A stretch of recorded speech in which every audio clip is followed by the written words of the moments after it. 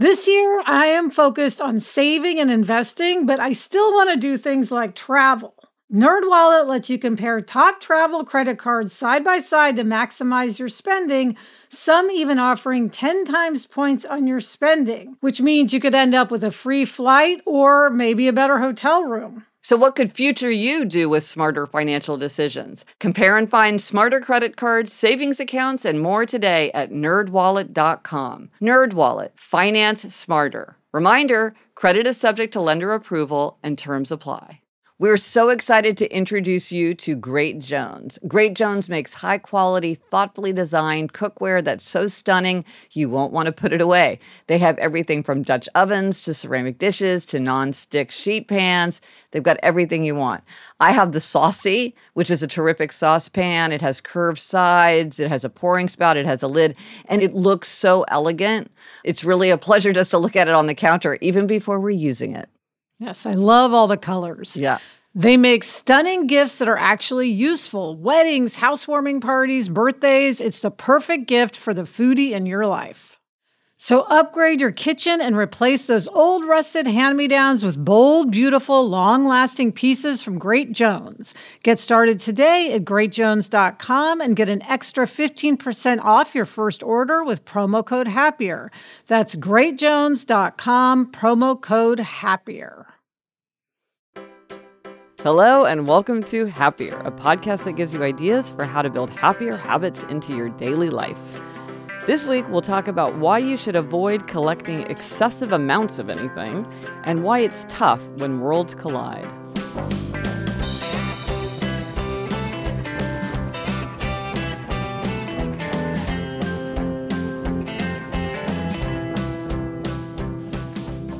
I'm Gretchen Rubin, a writer who studies happiness, good habits, and human nature.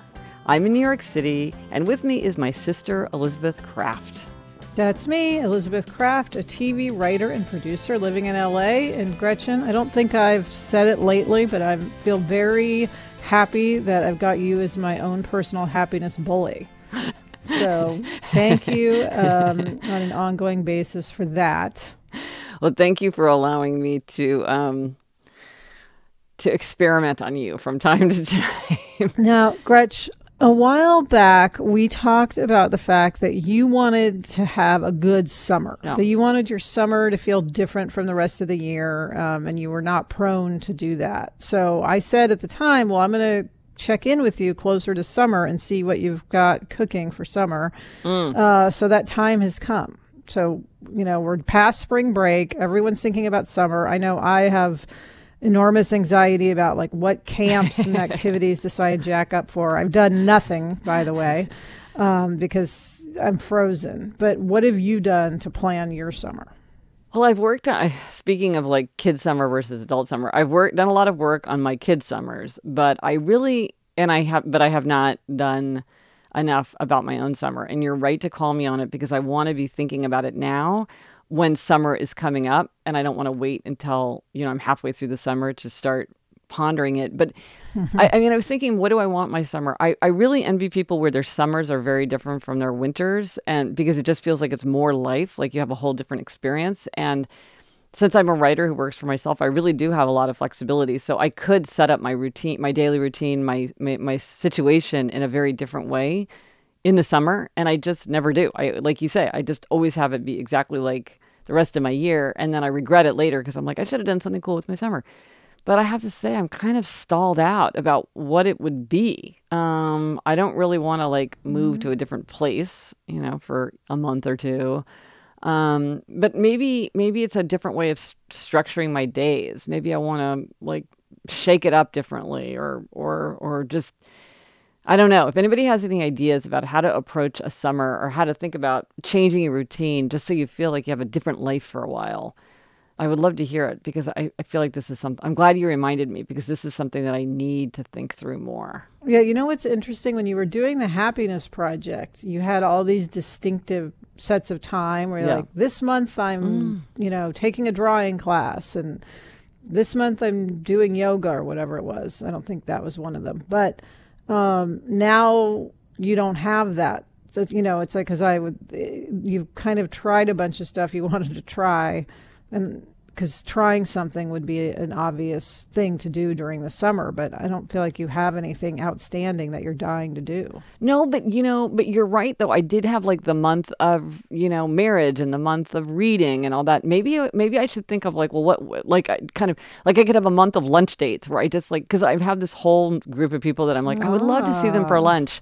And maybe in the summer it does feel a little bit looser. Maybe I could have like the month of lunch dates where I just reconnect with a bunch of people and really try to have a lunch date every day. Because I could do that if I wanted to, or maybe like the month of the library, because I love going to the library and I tend to go, I don't go every single day, but maybe like if I was like, I'm really going to go every single day, that would shape that month. It would really give it a different flavor. I like that. Maybe I was feeling too overwhelmed by the summer. It felt too long to deal with, because you're right. In the Happiness Project, that worked really well to give it kind of a special focus.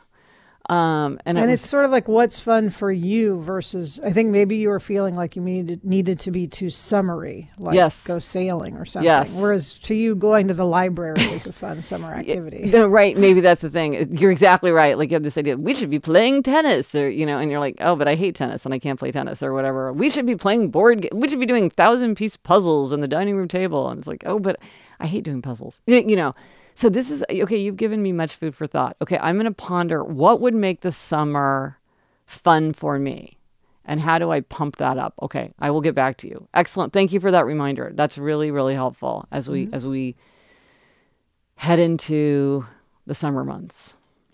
Now, I have to say, Alyssa, this is a try this at home tip. I think we need a catchier phrase for it. So, but the idea of the try this at home tip is don't keep excessive amounts of stuff, which is awkward, but an important point. When you're getting mass quantities of something building up, stop that. Yeah, I think there's certain items that everyone feels like you can't have enough of. Like, I know for me, it's like soy sauce packets. Oh, yeah. I'm very like miserly with my soy sauce packets, especially the green ones, the low salt.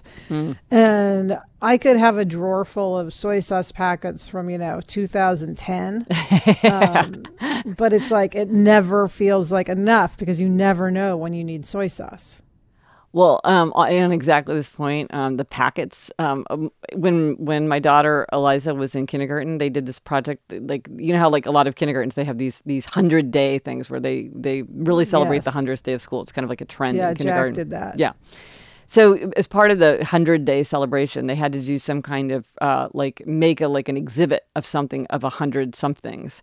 And one child did an exhibit that involved 100 ketchup packets. And I was saying to the girl's mom, I'm like, man, you must have really scrambled around to get 100 ketchup packets, because I figured she was like asking all her friends and everything, give me your ketchup packets. She goes, oh my gosh, no, we have like hardly even scraped the surface. We got like 1 million ketchup packets back at home. And you're like, at a certain point, you don't need to, and this is what I hate about the excessive amounts of things, is they're often things that feel useful or feel like they're too valuable to be thrown away.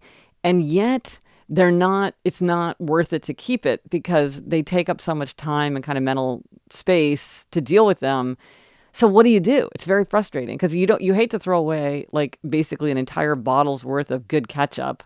And yet you're running out of drawer space. And then you're right, they get old. And I mean, who wants a 10-year-old ketchup packet? What's also funny is just New York City apartments being the size that they are. Yes. It's like, you really want to only keep the necessary items. Well, and I think that's almost a benefit of living in New York City is that people don't pack rat as much because they just simply don't have the space for it.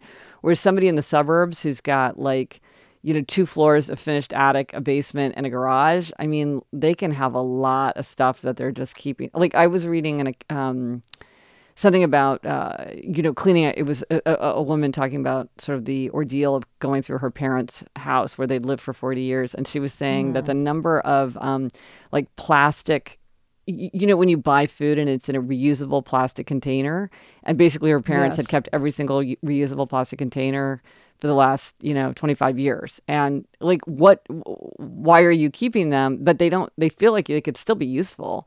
So you don't want to throw them away. And yet you can't use them.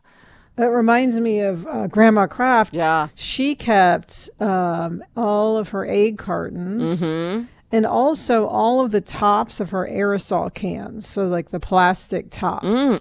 And it's not that she was a big hoarder type. Like her house was not filled with stuff or, she didn't acquire a lot. Like it was all, it was just in her garage. She kept certain items, milk jugs, egg cartons, and these plastic tops. Now, I would use them to build craft projects, which was great. Yeah.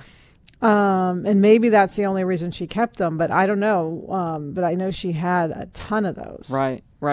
Well, I think maybe this recycling helps with this, because if you feel like you're recycling something, it doesn't feel as wasteful to put it out in recycling, because you think, well, it can turn it into something else. Whereas if you're just throwing it away, it feels like it's utterly wasted. I do feel like when it's food related, like the ketchup or the soy sauce, it feels worse to waste it. It feels like wasting food feels particularly uncomfortable, I think. Well, especially when it can last for months. Yes. So it's not like a piece of fruit that's not going to last. I mean, a soy sauce packet, a year from now, I can use that soy sauce packet. Maybe not 10 years, but a year. Yeah. But so I had a brilliant solution to this recently, which I have to give myself a gold star for, which is, so when you get a flower arrangement and it's in just a very basic glass vase, like sometimes you get like a super fancy one and it's like in a real vase that's somehow, worth keeping. But a lot of times it's just a clear plastic vase that's like a circle or a square or whatever. But it seems too good to throw away or even to recycle. So I just have this shelf where I keep them, and they were just mounting up. They were all over the place. And then I realized we live literally up the street, half a block away from a flower shop. And so we're just giving them back to the flower shop. And they can reuse them again as flower vases. That's great. Isn't that amazing? Okay, but the other problem is rubber bands. Because every day because we live in this funny, weird building, all of our newspapers are rubber banded together. So sometimes one tenant will get the rubber bands and sometimes somebody else will get the rubber bands. But I've been keeping the rubber bands because I'm like, it's useful to have rubber bands. But now I'm like, I have 1,000 rubber bands. And then they do really go bad and they snap and all that. So I'm like, at what point can I just throw away the rubber bands instead of keeping them? But they're perfectly good rubber bands. Well, I guess you think, how many could you possibly need at a time? 10. So it's like you should never keep more than 10. Oh, maybe. That's a good way of thinking about it. Right. Like, what is the maximum possible? It's like the flower vases. You're never going to need more than 4 the biggest party you have. I doubt you're using more than 4 flower vases. Well, and I certainly am never using more than 1. I feel totally overwhelmed by the need to put flowers into a vase. So it's hard for me to imagine that I would have 2. So I think this is one thing, is to be very wary of things that you get for free, because they can easily mount up so you don't want to go out of your way to get things for free if you don't know that you're going to use them. Yes, and Gretchen, you'd be proud of me on this front. I was at Nordstrom's the other day, and I saw that Lancome had a deal where if you spent $35, you got a little mini, makeup bag with all these free things in it. A little mini eye makeup remover, mini eye cream, all that kind of stuff. And I stopped, and I was like, oh my gosh, this is my chance to get all this free stuff. And then I said, no, I'm not going to do it. I'm going to keep walking, even though I could easily justify buying, the face cream I need, which would then give me this stuff. I do not need this stuff. I do not want this stuff. And I kept walking. Yes. So you were in my ear. Oh, that's good. That's good, because it's like you get it home and you're like, of all these things, there's only one thing that I actually use. And then what do I do all the rest? It's perfectly good.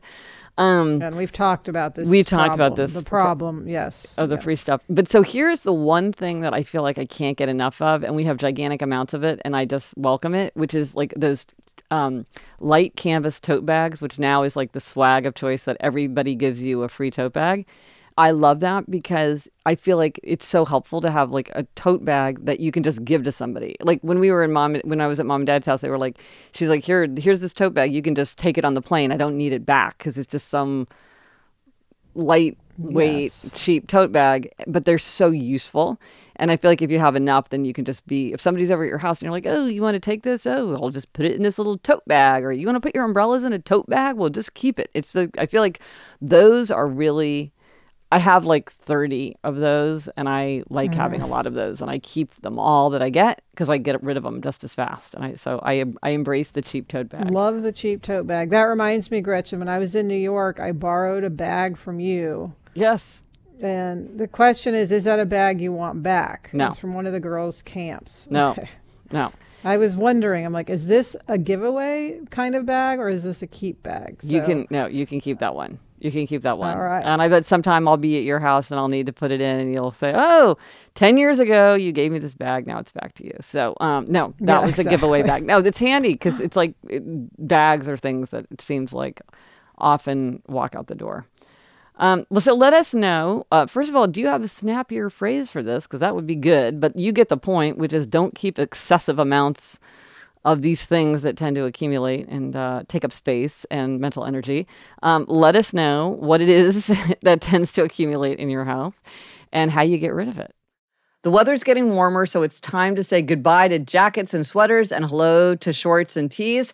I wanted to update my wardrobe without spending a fortune, and luckily I found Quince. Elizabeth, I got the Flow Knit wide leg pant. It's very light. It's perfect for the summer. It packs very easily. I recently went on a trip with my family, and I took it with me, and they were just the thing to wear on a really hot day where I wanted to be covered up, but I wanted something that looked great and also was very comfortable. And the best part, all Quince items are priced 50 to 80% less than similar brands. By partnering directly with top factories, Quince cuts the cost of the middleman and passes the savings on to us. Get warm weather ready with Quince. Go to quince.com/Gretchen for free shipping on your order and 365-day returns. That's QUINCE.com/Gretchen to get free shipping and 365-day returns. Quince.com/Gretchen. So, Elizabeth, when you were in New York, you hit a happiness stumbling block. What was that? Well, Gretchen, it was worlds colliding. Yes, yeah. which can be quite a happiness stumbling block. Yeah. You kept saying, I want to do an episode where Henry and I visit you on the set. And I kept saying, I don't think people are interested in that. That's boring. It's tedious. And you kept saying, no, I think they will be interested. And then I didn't realize until it was sort of approaching, and even when you guys were there, that I was having a lot of anxiety about the worlds colliding aspect of you guys visiting me on set. Yeah, because it's like, well, was it the actual recording? So it was like two of your jobs were kind of colliding, or was it that like people from one part of your world were meeting people from another part of your world, or both? I think it was more of the doing two jobs at the same time. Yeah. It was like, okay, I'm here and I'm supposed to be doing this job, but do I seem like a dilettante because I'm recording my podcast at the same time? But also I value your time and Henry's time, and I didn't want you guys having to like hang around and wait a lot for me because I was doing my job. So I felt like I would need to balance these two things, and then, yes, a lot of people on set, they don't even know I have a podcast. So then here I am with my sister and my producer trailing around and after you saying like, oh yeah, I have a podcast. It was just awkward. Right. It turned out fine. And it was really fun for you to get to meet people like Henry had never met Sarah. Yeah. It was really fun. But at the same time, I was very glad when it was over. Yeah.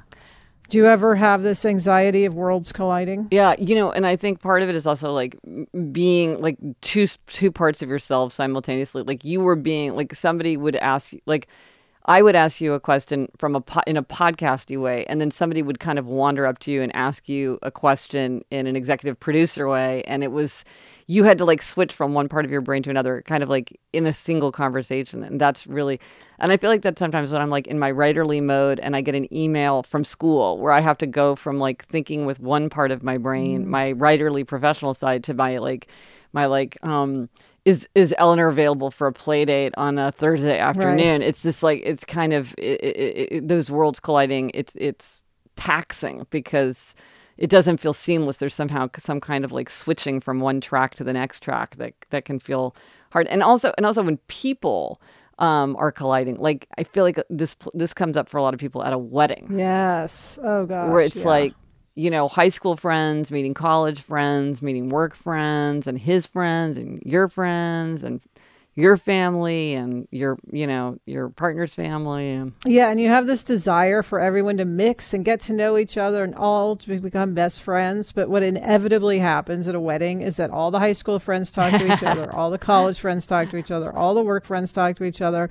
Nobody's that interested in talking to anybody else. They just want to talk to the people they know and like. Yeah. And you have this feeling like, oh my gosh, people didn't even mix, I failed as a bride because my worlds aren't now one big, happy world together. So I do, when I'm at a wedding, try to make an effort to introduce myself at least to a couple people so I can say to the bride later, like, oh, I met your friend from 6th grade. She's so cool. Oh, I'm so bad. But it is stressful. I have never done that. I'm so impressed that you do that. I should do that. I do not do that at all.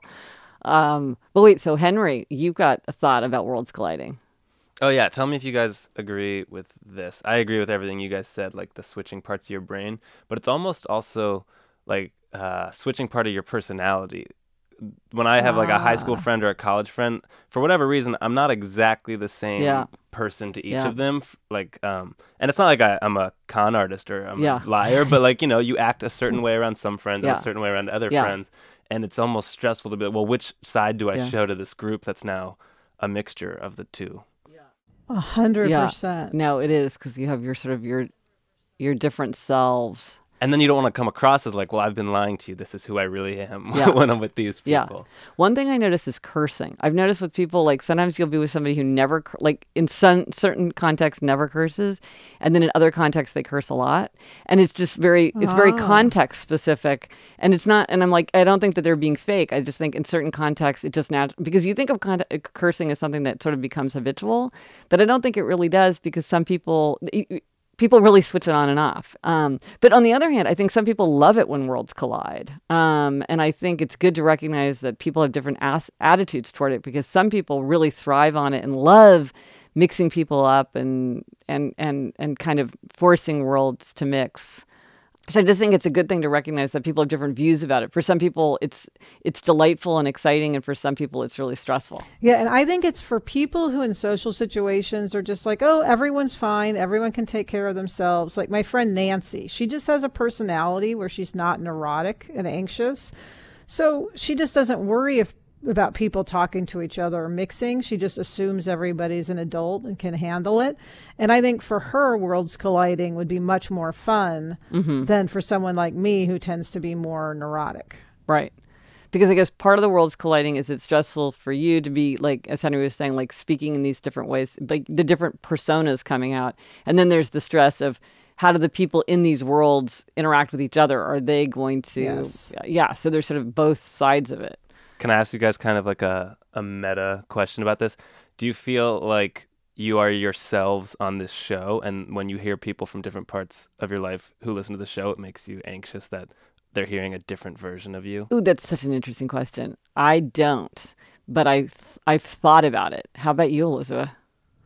Well, definitely for me, because this is more of part of your professional life, whereas for me, it's much more tangential, Yeah, right, yeah. So definitely for me, having people in my work world listen to this, they're hearing all of this stuff that they would never otherwise hear about my marriage and being a mom and all of this stuff. Yeah. So definitely I have a worlds colliding situation happening, but I just have had to say, well, that's the podcast, Liz, like going on over here. But it's a good question, Henry, because it does cause me some sort of like, oh gosh, who's listening to this, But, I almost think it's a good spiritual exercise. I've been thinking about just this thing. It's because I think you just have to, you cannot fake it. Like you and I could not have faked this for a year. Like in the end, you have to be yourself. Yourself always peeps through. And I think that just sort of saying like, I am going to just allow my true self to come through. And I'm just going to accept the fact that people are going to be exposed to this and make of it what they will. I think it's helped me kind of, my big thing is to be Gretchen, my first personal commandment. And I think doing things like this has helped me be Gretchen, because I'm like, I have to be comfortable with the fact that this is who I am, and this is what people will see. And this is, that's what the reality is. knowing that, it's helped me sort of embrace myself in a different way because I know it's being seen. Because it gets broken down, the worlds are colliding. And so there's, I don't know, for me, it's greater self-acceptance. And for the record, I'm glad you forced me to do the set visit. Oh, good. Are you, in retrospect? Thank you. Yes. Yeah. Yes. So thank you for that. It was tons of fun for Henry and me. Yeah, you were very cool on set list. Very cool. Very cool. Oh, very thank cool. you. Okay, Gretch, it is time for a listener question. And last week we asked people to leave us voicemail questions, not just emails. We love getting those voicemails. And I want to remind everyone that the number is 774-277-9336, or easier to remember, 77-HAPPY-336. And we do, in fact, have a voice mail this week from Mariah. Hi, Gretchen and Liz. I was hoping you could help me with a happier marriage. I am a questioner married to a classic obliger. It's very important to me that the things that I want get done, and it's very important to my husband that the things that I want get done, which means that in our house it can look like I'm the only person getting my way. How can I get some help teasing what he really wants out of him so that I can help him make his desires come true too? Thank you so much for your great advice. Bye. Wow, she sounds like a really, really nice person. Don't you think? I was going to say, talk about a good person to be married to. Like, Mariah is like, she's a home run. Yeah, that's for a really. wife. Okay, so I have so many thoughts.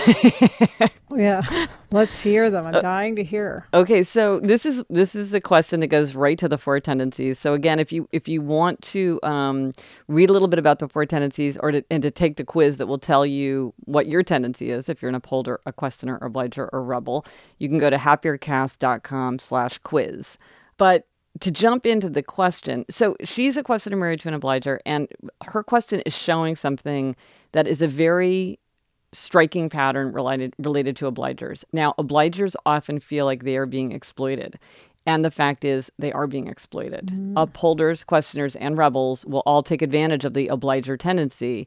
And Mariah is absolutely, I think, dead on with thinking, how do I make sure that I don't even inadvertently exploit my husband's obliger tendency to make sure that everything I gets done, and like not to acknowledge the fact that he has his own desires that need to be met. And so, because that is something that happens to obligers. So it's a very important thing to keep in mind.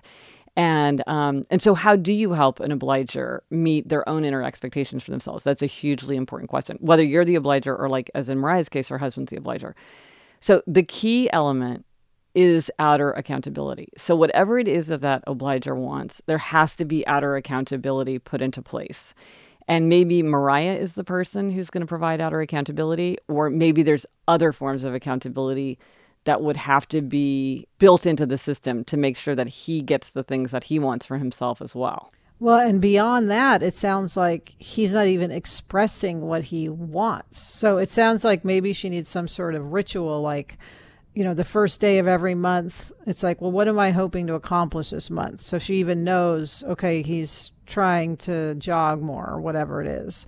And so she can create those outer accountabilities. I mean, if the person isn't saying what they even want to achieve, right, you don't even know where to begin. Right. And so such an important point, which is, and this comes up mostly with upholders and obligers, which is that it's very important to articulate inner expectations.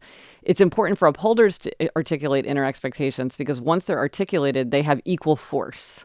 So like I had no problem meeting the outer expectation of going to law school when I didn't know that I wanted to be a writer. But once I articulated that inner expectation, I was able to pursue it because once it was in my mind, it had equal weight. But for obligers, sometimes, like you say, it's like drowned out. The weight of outer expectations just overpowers even knowing what those inner expectations are. So you're absolutely right. The first step is, what is the inner expectation? So let's just make up an example so we're not talking in abstraction. So let's say that she sat down with her husband and he was like, well, you know what I would really like to do? I really should exercise. My doctor's telling me to exercise and I know I would feel better. And in college, when I was on the tennis team, I got a lot of exercise and I did feel better. And so that's something I really want. Okay. So he's got an inner expectation of exercising more. So the question is, what is the form of outer accountability? And that's where she can really come into being useful. Maybe she's the one who's every day going to be like, hey, honey, did you go to the gym? For a lot of obligers, that's enough. That someone's saying, did you do it? Or she could say something like, maybe you need to sign up for a class or work out with a trainer. And he might say, but we don't need to spend that kind of money on me. And she could say, look, nothing is more important to me than your health. I need you to be there for me. I want you to be healthy, and this is a good place for us to spend our money. Like, I would rather spend it on a trainer now than like heart surgery later. And so let's do it. And so then it's like, okay, this is my outer expectation that I'm putting on you, that I want you to exercise. And then I'm going to think, and then you're going to work out with a trainer, and that's going to be a form of outer expectation. So I'm expecting you to do it. The trainer's expecting you to show up. That's going to be outer accountability. Or sometimes obligers come up with like funny ways to do it, where it might be something like, okay, she loves to, let's say she loves to exercise, but he doesn't like to exercise. So you'd work out a deal where she can only exercise on a day that he exercises. So if he's not exercising, then she can't exercise. And so, okay, well, that's a form of accountability. Or, there's a million things that you can do once you realize that the accountability is necessary. So you're right. The first step is to identify what is the inner expectation. And then the second step is, how do we build in the outer accountability, whether it's provided by Mariah. A lot of times people who are not obligers don't like to provide accountability because it can be a lot of work, but there are other systems to put into place. And so... Well, it sounds like she would be willing to do the work because she's very thoughtful. Yes. But it's over and over. Obligers will say, like, well, I've asked my husband to say to me, like, did you go to the gym today? And he's like, why should I? Like, and because the questioner's like, well, why should I? And the answer is because an obliger needs accountability. So that's a good reason. So, but I think she's really wise to think about it, because when eventually obligers can fall into obliger rebellion if they always feel like they're meeting outer expectations and the inner expectations are never getting met.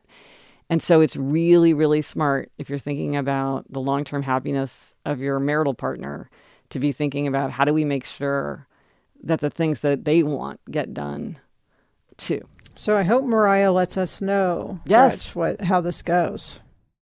When you're hiring for your small business, you want to find quality professionals that are right for the role. That's why you have to check out LinkedIn Jobs. LinkedIn Jobs has the tools to help find the right professionals for your team faster and free. And, Elizabeth, I now work with a team, and hiring the right people is so important. It's maybe the most important thing. And LinkedIn makes the process of identifying and hiring people easy and intuitive. I know that when I've been hiring for my team, it's hard to find quality candidates to interview. And LinkedIn isn't just a job board. LinkedIn helps you hire professionals you can't find anywhere else, even those who aren't actively searching for a new job but might be open to the perfect role. In a given month, over 70% of LinkedIn users don't visit other leading job sites. So if you're not looking on LinkedIn, you're looking in the wrong place. On LinkedIn, 86% of small businesses get a qualified candidate within 24 hours. Hire professionals like a professional on LinkedIn. Post your job for free at linkedin.com/Gretchen. That's linkedin.com/Gretchen to post your job for free. Terms and conditions apply. Okay, Gretch, you are up with happiness demerit. What is your demerit this week? This is a demerit that I deserve this year, and I deserve for several of the past years. So I live near Central Park, and in the springtime, there are these beautiful magnolia trees that are just covered in blossoms, and there's this whole stand of cherry blossom trees. It's just breathtaking. And every year I'm like, oh, it's springtime. I'm going to walk in the park and go look at the beautiful blooming trees. And then 4 out of the last 5 years, I didn't go. And then we had a big frost. And so a lot of these things just sort of died overnight. And so, but I wasn't going. Why didn't I go? I mean, on any day I could have just said, oh, I'm going to go on a little break from work and just go out, look at them. They're beautiful. And then I see that they're gone, and I feel like, oh my gosh, spring has come and gone again, and I miss the blooming trees. So that's it? They're just gone? Yeah. Wow, that was a short window. Yeah. But I mean, that's the thing is also you don't know how long they're going to be. Also, like a big wind, sometimes they're in full beautiful bloom for a long time, and sometimes there's some kind of weather condition that cuts it short. This reminds me of my demerit for the blood moon that I did not go out and look at. Yes. Yeah, but the blood moon was a one-night thing. You missed it that one night. This is like I could have gone anytime, probably for a week, and gone and done it. Yeah, maybe you should think of it as next year like, oh, Barnaby will enjoy seeing this. Yeah. And he'll do it for Barnaby. If not for you, do it for Barnaby. That's a very Obliger thing. I could do that, or I could just say, like, I know I'll regret it later if I don't do it, so I should do it now because later on I'll feel bad about it. And it's just like with doing something for Leap Day, the anticipation of knowing that I was teeing myself up for a demerit made me think, like, I really need to rise to this occasion. Maybe next year I'll be like, I don't want to give myself another demerit for the same lame, lazy behavior. This year I'm going to go. So anyway, take us up to a happier place than me missing the flowers and the flowering trees. Yeah, well, Gretch, my gold star this week goes to Adam, my husband. Now, as we have discussed, I was just in New York for 5 weeks. I only came home twice for 2 weekends, so I really was gone for a long time. And Adam, as a result, was really an only parent during that whole time. I mean, he had to do everything. He had to get Jack up and himself ready every morning, get him to school on time, put him to bed every night, do, all the things that normally we share. He had full responsibility. And I just want to give him a gold star because he did it with such grace. Like, he did not complain about it one time. Oh, that's nice. If ever I asked him, like, is it really hard? He would say, no, it's fine. We're getting a lot of Jack Daddy time. It's great. That's nice. Yeah, I think he enjoyed it, although I know it was a lot of stress and work, just because Adam's been working a lot. So he's been having a lot of nights where he'd put Jack to bed and then he'd work till 3 a.m. or something. My gosh. And then he'd get up at 6:45 to have to get him to school. And as we know, Adam's not a morning person. Yeah. So he really took on a lot without complaint. So I really appreciated it because I was working so much that if I had felt at home like he was unhappy or stressed out or, feeling taxed, it would have just added to my sort of mental brain drain. Yeah. But instead I felt like, everything's great at home. Jack is great. He and Adam are happy. Of course, thank goodness we had our nanny Cynthia there backing all this up. Yeah. But Adam just... he always does a lot, but usually I'm there to do, roughly half of it. So big gold star to Adam for stepping up, for just being a great husband, supporting me in what I was doing. And also, just being actually seeing it as a benefit that he got to have extra Jack time. Yeah, no, that's nice. It's like, it's a double gold star. One for doing it, and another for like doing it in a way so that you had a good feeling about it instead of feeling a lot of anxiety about it. That's great. Yeah. Oh, what a good gold as a star. result, Jack was sleeping with Adam every night. So now he's still in that. So we've got our family bed going for the time being. So that's very cozy. Gold stars. And that's it for this episode of Happier. Remember to try this at home. Stop amassing excessive amounts of something. Let us know if you tried it and what you were amassing and how it worked for you to stop amassing it. Thanks to our producer, Henry Malofsky, who also provided insights into Worlds Colliding. And thanks to Andy Bowers and Laura Mayer from Panoply. We love to hear from listeners. Please contact us. Gretchen's on Twitter at Gretchen Rubin, and I'm at Elizabeth Kraft. Or email us at podcast@GretchenRubin.com. If you like this show, please be sure to tell a friend and subscribe to us on iTunes. And if you'd like to get my monthly newsletter, where I have highlights from my blog and from this podcast and a bunch of other stuff, just text me at 66866 and follow the prompts and you'll be signed up. Until next week, I'm Elizabeth Kraft. And I'm Gretchen Rubin. Thanks for joining us. Onward and upward.